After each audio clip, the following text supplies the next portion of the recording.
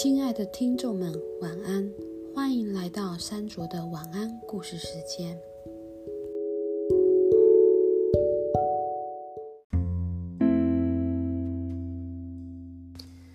第二章，小灰狼。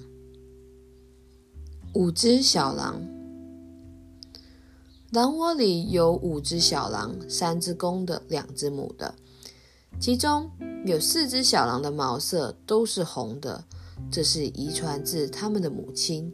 只有1只与众不同，遗传了父亲的毛色，成为这一窝小狼中唯一的小灰狼。小灰狼和独眼真是像极了，活脱就是独眼的翻版。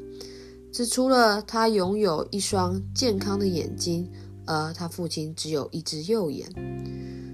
出生后的头1个月，5只小狼几乎成天都在睡觉，眼睛也还没有完全张开。但即使这样，藉由嗅、尝、感觉这些本能，他们对于彼此以及对于母亲还是相当熟悉。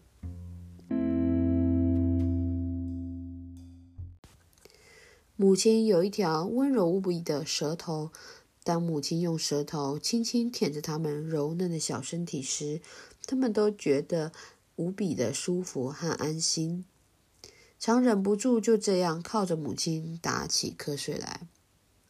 母亲似乎代表着温暖、慈爱与食物。每当小狼肚子饿的时候，母亲总会供应它们一种可口的流质食物。在小狼的心目中，这真是天底下最神奇、最美味的食物。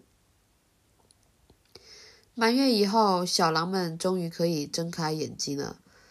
一天之中，清醒的时候也比较多，不再像从前那样整天睡觉。偶尔，他们也会互相淘气的嬉戏。如果玩得不开心，手足之间有所争执的时候，也会发出一种有些奇怪和刺耳的声音。这其实就是咆哮的前身。在5只小狼中，最小的1只小灰狼似乎最凶，脾气也最坏，母狼照顾它也最费力。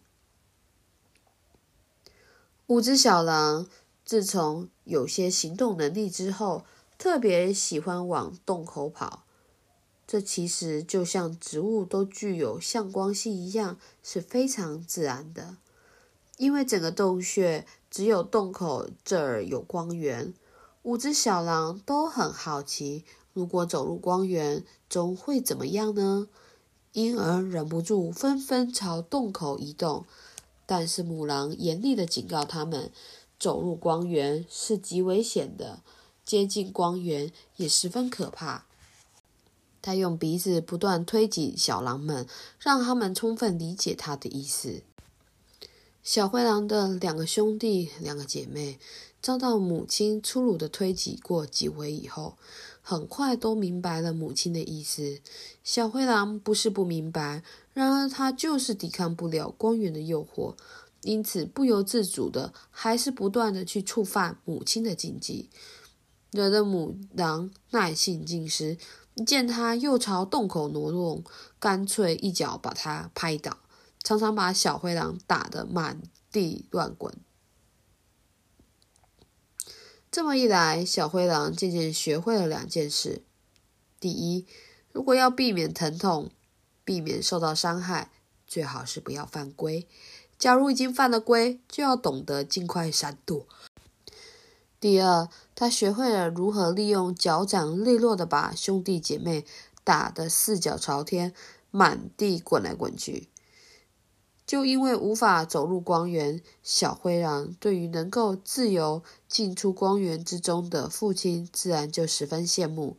他认定在这世界上只有父亲拥有这样可以自由进出光源的特权。何况父亲每次从光源中回来的时候都会带着肉食，在小灰狼的心目中，父亲似乎代表着神奇。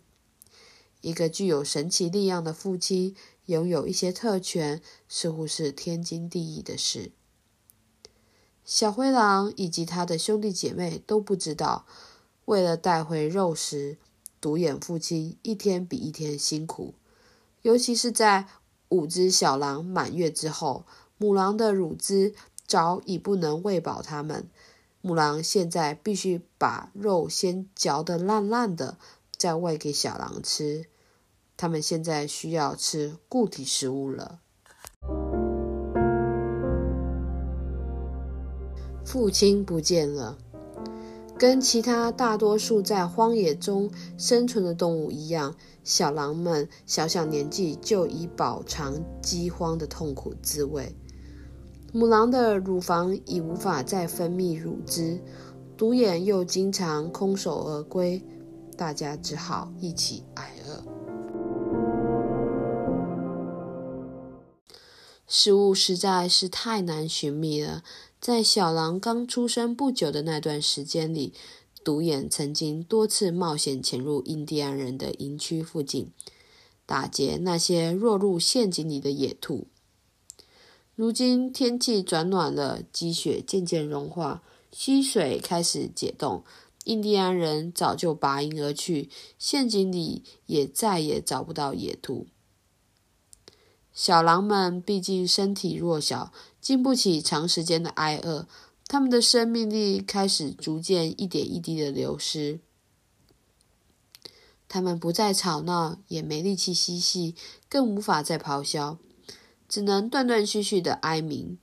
他们饿得终日昏昏沉沉，慢慢又像刚出生时那样整日昏睡。即使是向来精神最旺盛的小灰狼，现在也饿得奄奄一息，对那神奇迷人的光源也提不起兴趣了。等小灰狼再度有力气来关心那个光的入口时，洞穴里的小狼只剩下他和妹妹了，其他3只小狼已经死了。但是妹妹的情况也不乐观，小灰狼之所以能够恢复力气，是因为独眼终于又带回了食物。可是对于妹妹来说，食物显然来得太迟了。面对难得的食物，妹妹仍然昏睡，不多久也死了。又过了一段时间，小灰狼发现父亲不见了，那个令他羡慕和崇拜的父亲忽然不再从光源中进来了。母狼知道独眼为什么不再回来，就在独眼消失之后的第2天，他沿着独眼前一天所留下的足迹一路找过去，终于在足迹的尽头发现了独眼的残骸。凌乱的现场还留有许多激烈打斗的痕迹。母狼小心地在附近勘察，发现不远处有一个山猫的窝。山猫可不是好对付的，尤其是在1对1的状况之下，独眼又只有1只眼睛。母狼留神倾听了一会儿，并轻轻地嗅了一嗅，他感觉山猫凶手此刻很有可能就在窝里头。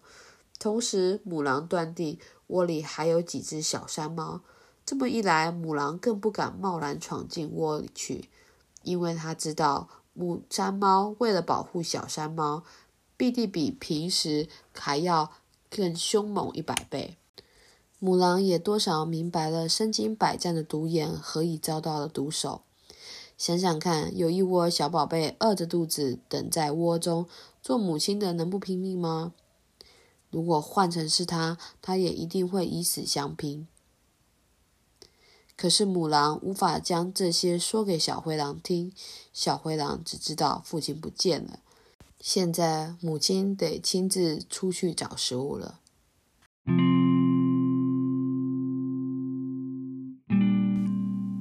光墙。在母狼外出捕猎的时候，小灰狼已经深深了解不准接近光源的禁令。这不仅是来自于母狼的教导，也是出自于恐惧的本能。小灰狼曾经试着去推挤洞穴中其他的墙，但除了把自己弄得鼻青脸肿之外，毫无进展。因此在他的想象中，碰撞那面光墙必定也会带来疼痛，或许还会更痛，因为它看起来和其他的墙面都不一样。小灰狼虽然年纪还小，但已经学会了一件事：这个世界充满了限制。比方说，在几次饥荒中，痛苦的挨饿也是一种限制。既然生活中各式各样的限制不胜枚举，再多一项不准接近光源，似乎也没有什么大不了的。何况他也有点儿担心和害怕，不知道光墙之外会有什么。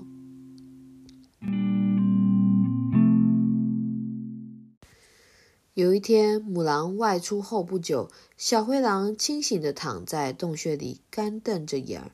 忽然，他听到光墙那儿传来一种奇怪的声音。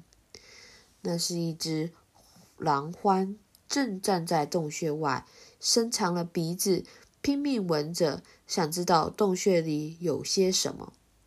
小灰狼虽然不知道光墙外面有什么，但是他也闻到了狼獾的味道了。那是一种陌生的气息，加上狼獾所发出来的声音，都是小灰狼从来不曾接触也不了解的。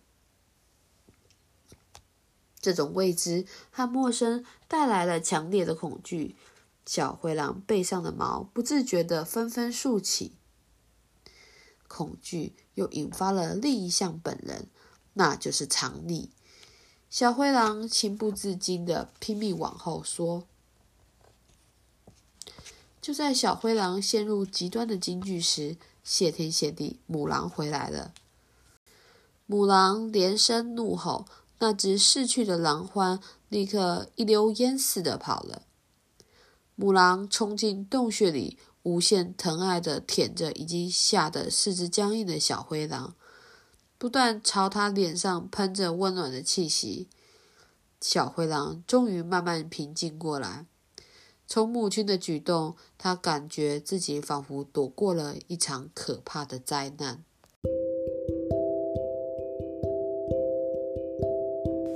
第一次探险，即使有过一次可怕的经验，让小灰狼更加深信绝不能轻易靠近光墙，更不可以妄想像父亲和母亲那样自由进出光墙。但是他对光墙之外仍然抱持着一种抑制不住的好奇。终于有一次，母狼又外出捕猎，小灰狼觉得自己这些日子已经强壮了许多，长大了不少，他忍不住又渐渐朝着光墙移动。小灰狼原本以为这片光墙会像其他墙面一样，当他靠太近的时候会带来疼痛，弄得他鼻青脸肿。没想到光墙似乎不断地在自动后退，他怎么也无法接触到它。不知不觉间，天哪，他竟然穿过那面光墙了。光线一下子变得好刺眼，小灰狼几乎张不开眼睛。他本能地往后退了一些，再朝前看了一看，最后还是决定要再试试。现在小灰狼的瞳孔已经能够自动调节了，它可以适应那强烈的光线了。奇怪的是，当它一旦适应了之后，也就不觉得这些光线有多么刺眼了。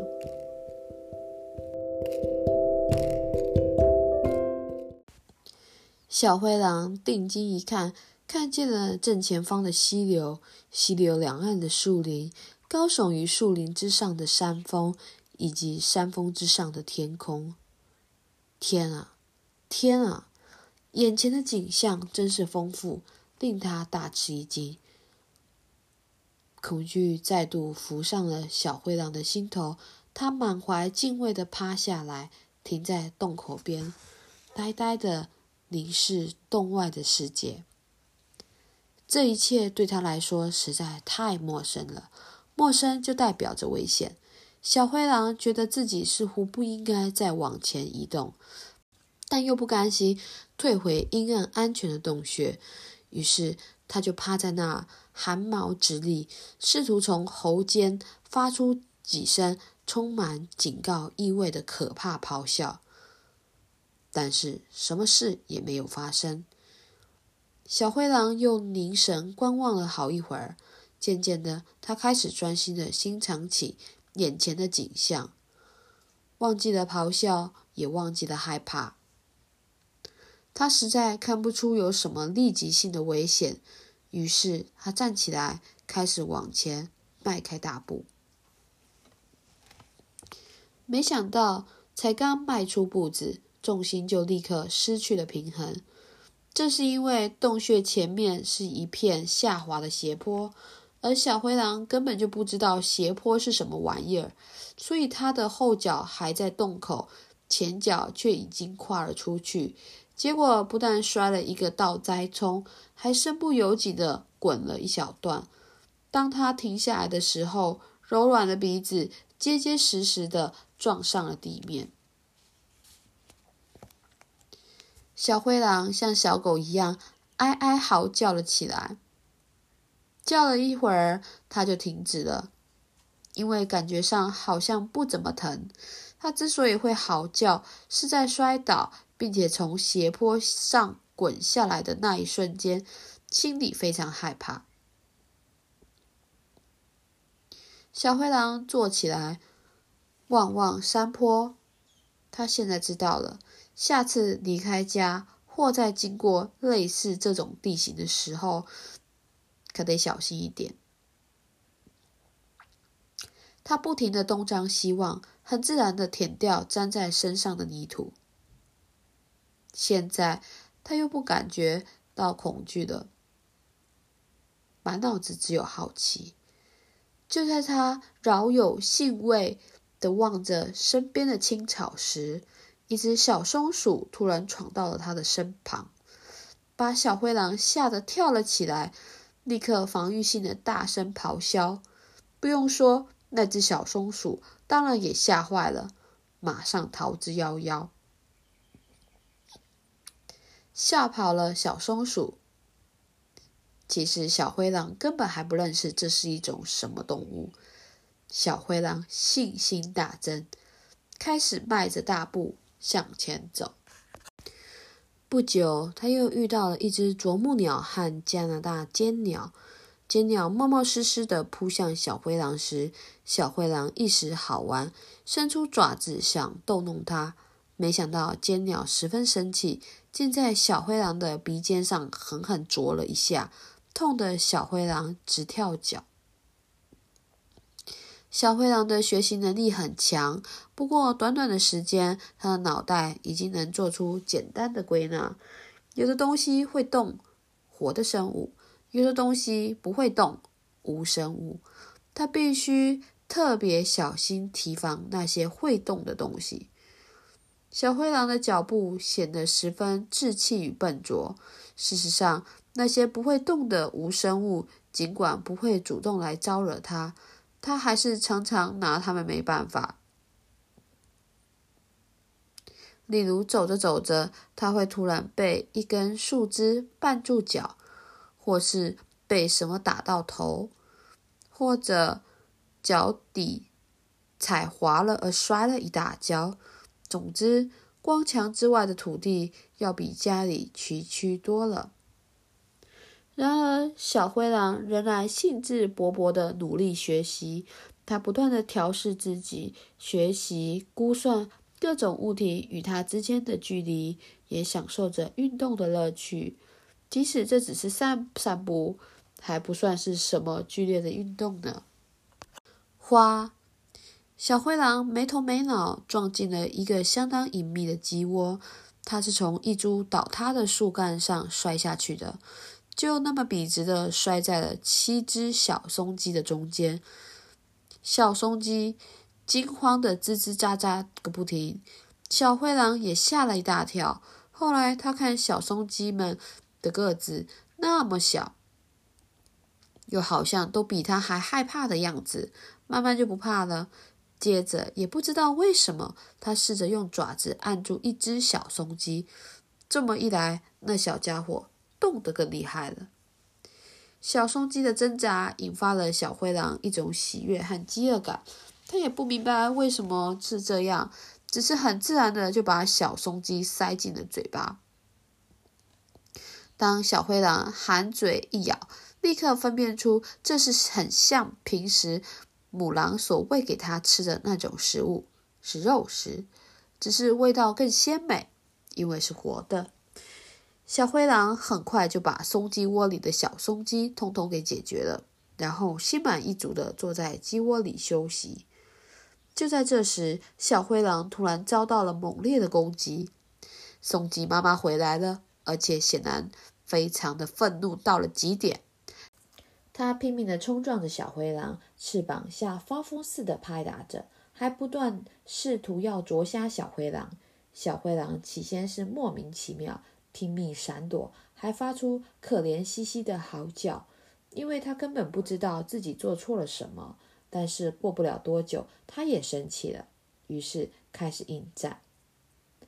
这是小灰狼有生以来的第一场战役，他并不知道自己在做些什么，只觉得十分的刺激与亢奋。小灰狼不知道，其实他正在做着所有肉食动物分内该做的事，宰杀生物，并且是经由战斗去宰杀。一度，小灰狼似乎占了上风，但已经倒在地上且被小灰狼的爪子压住的松鸡妈妈仍然伸长着脖子，拼命猛啄小灰狼的鼻子。小灰狼的爪子不敢放松，这使得它的闪躲变得十分不方便。很快的，小灰狼觉得自己的鼻头已经快要被啄烂了，不得已只好放掉松鸡妈妈，狼狈的撤退。小灰狼跑出鸡窝，经过一片空地，然后趴下来休息和舔伤，鼻头真的好痛啊！就在这时，也不知道怎么搞的，小灰狼突然有一种大难临头的感觉。他也不懂这种感觉从何而来，只是本能的想立刻藏匿起来。就在他刚刚缩进隐蔽的树丛时，一阵强烈的气流扫过他的头顶，一只长着翅膀的大东西带着可怕的阴影，无声无息地掠过。那是一只老鹰，差一点就掠走了小灰狼。松鸡妈妈追过来了，她的眼里只有可恶的小灰狼，完全没有注意到空中快如闪电的老鹰。小灰狼看得很清楚，他看到老鹰盘旋俯冲，准确无比地攫住了松鸡，再轻而易举地离开地面，直冲蓝天。这一切发生得这么快，松鸡只尖叫了几声，小灰狼就再也听不到它的声音了。它和老鹰很快都变成了空中的一个小黑点，直至完全看不见。小灰狼缩在树丛里躲了半天才敢出来。他又知道了不少事情，比方说活的东西很好吃，但是比较大的活的东西最好少惹，而那种有翅膀的家伙更是可怕。不过小灰狼又有小小的野心，渴望能跟大松鸡那样的大东西再打一场。这一次他的表现一定会比较好。这附近应该还有像大松鸡那样的东西吧？小灰狼决定要找看看。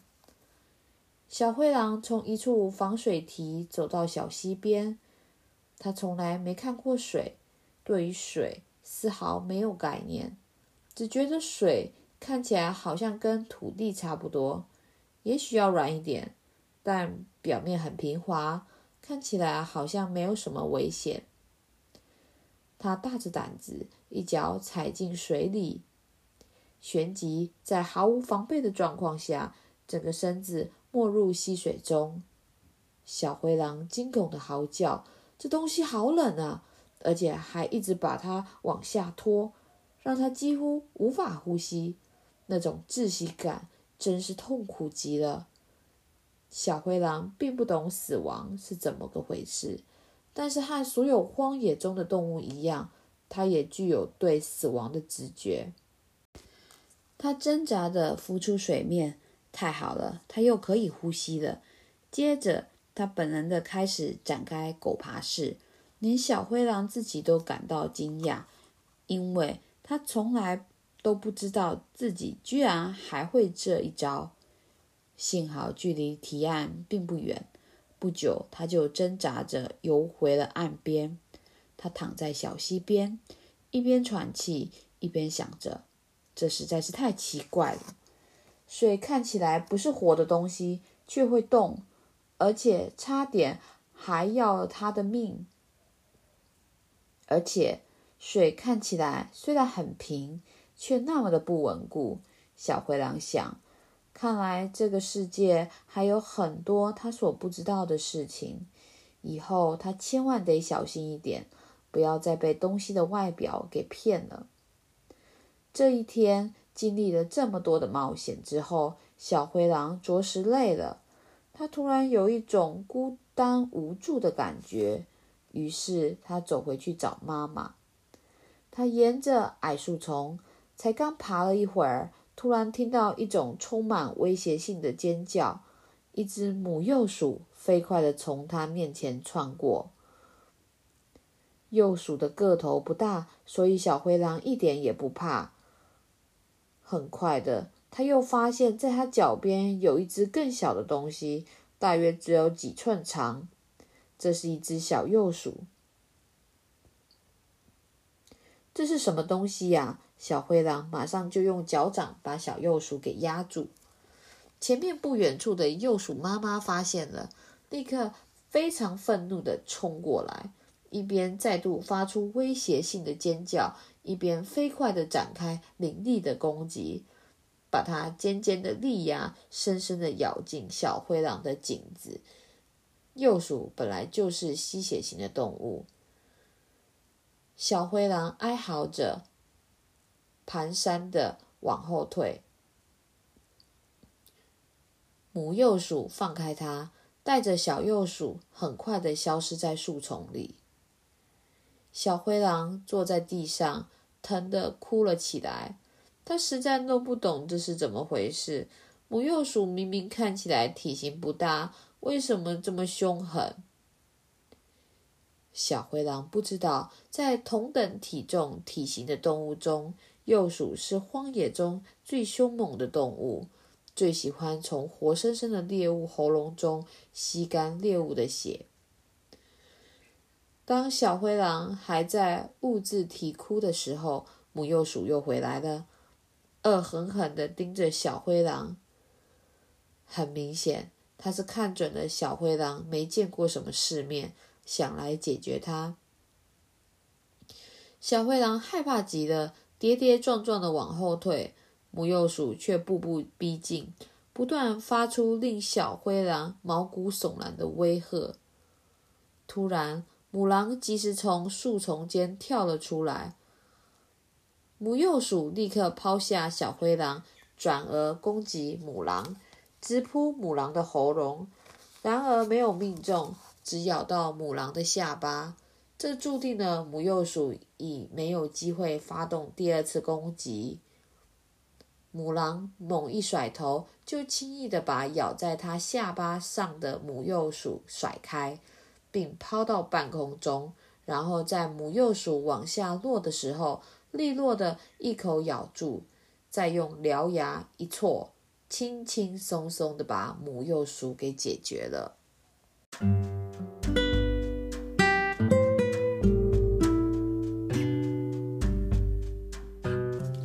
肉食法则。才休息了2天，小灰狼又忍不住大着胆子跑出洞穴，到处探险。这天他碰到了前2天遇到的那只小幼鼠，小灰狼立刻学着母亲前2天的招式处理掉小幼鼠。小灰狼发育得很快，它现在天天跑出洞穴，并会自己找路回去，没有迷路。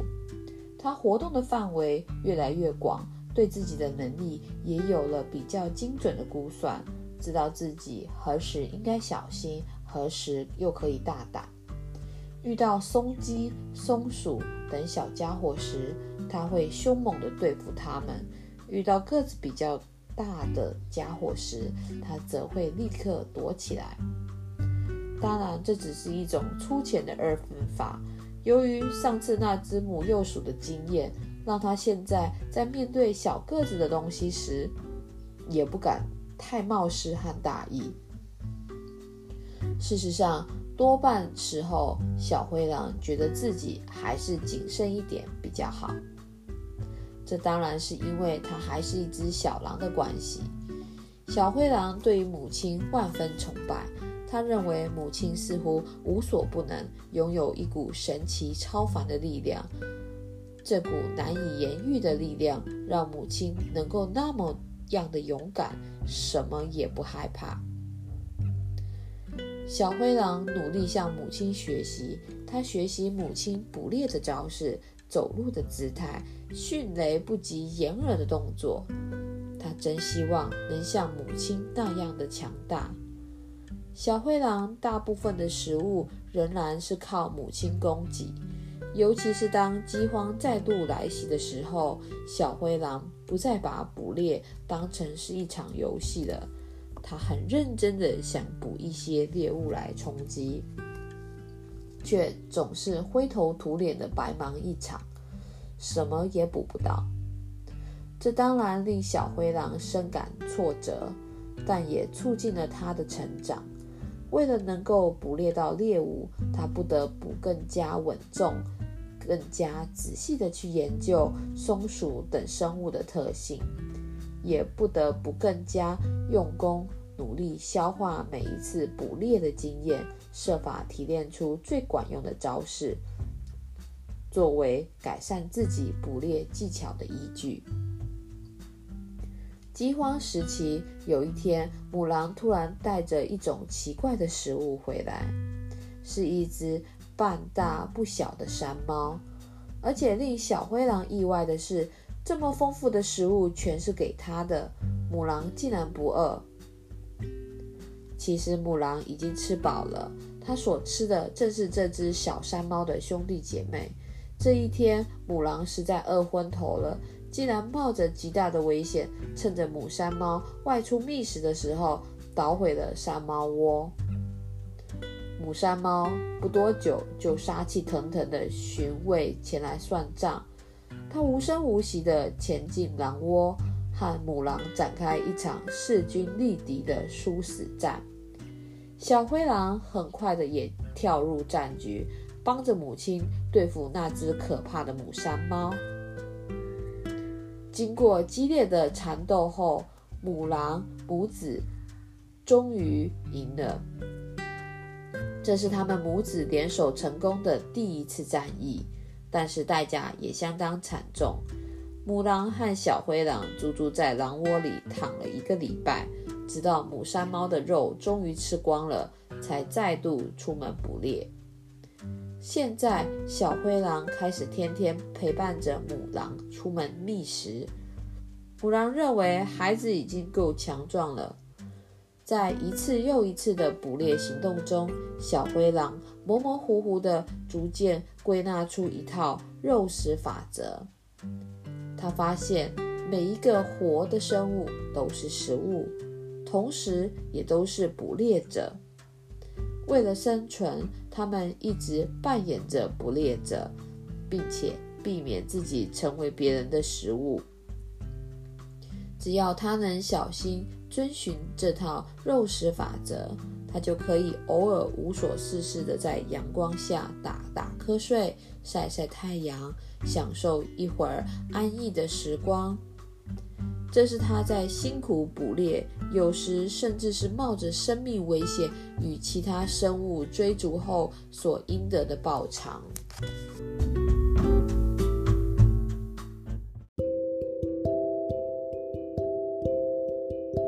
谢谢的收听，祝有个好梦，晚安。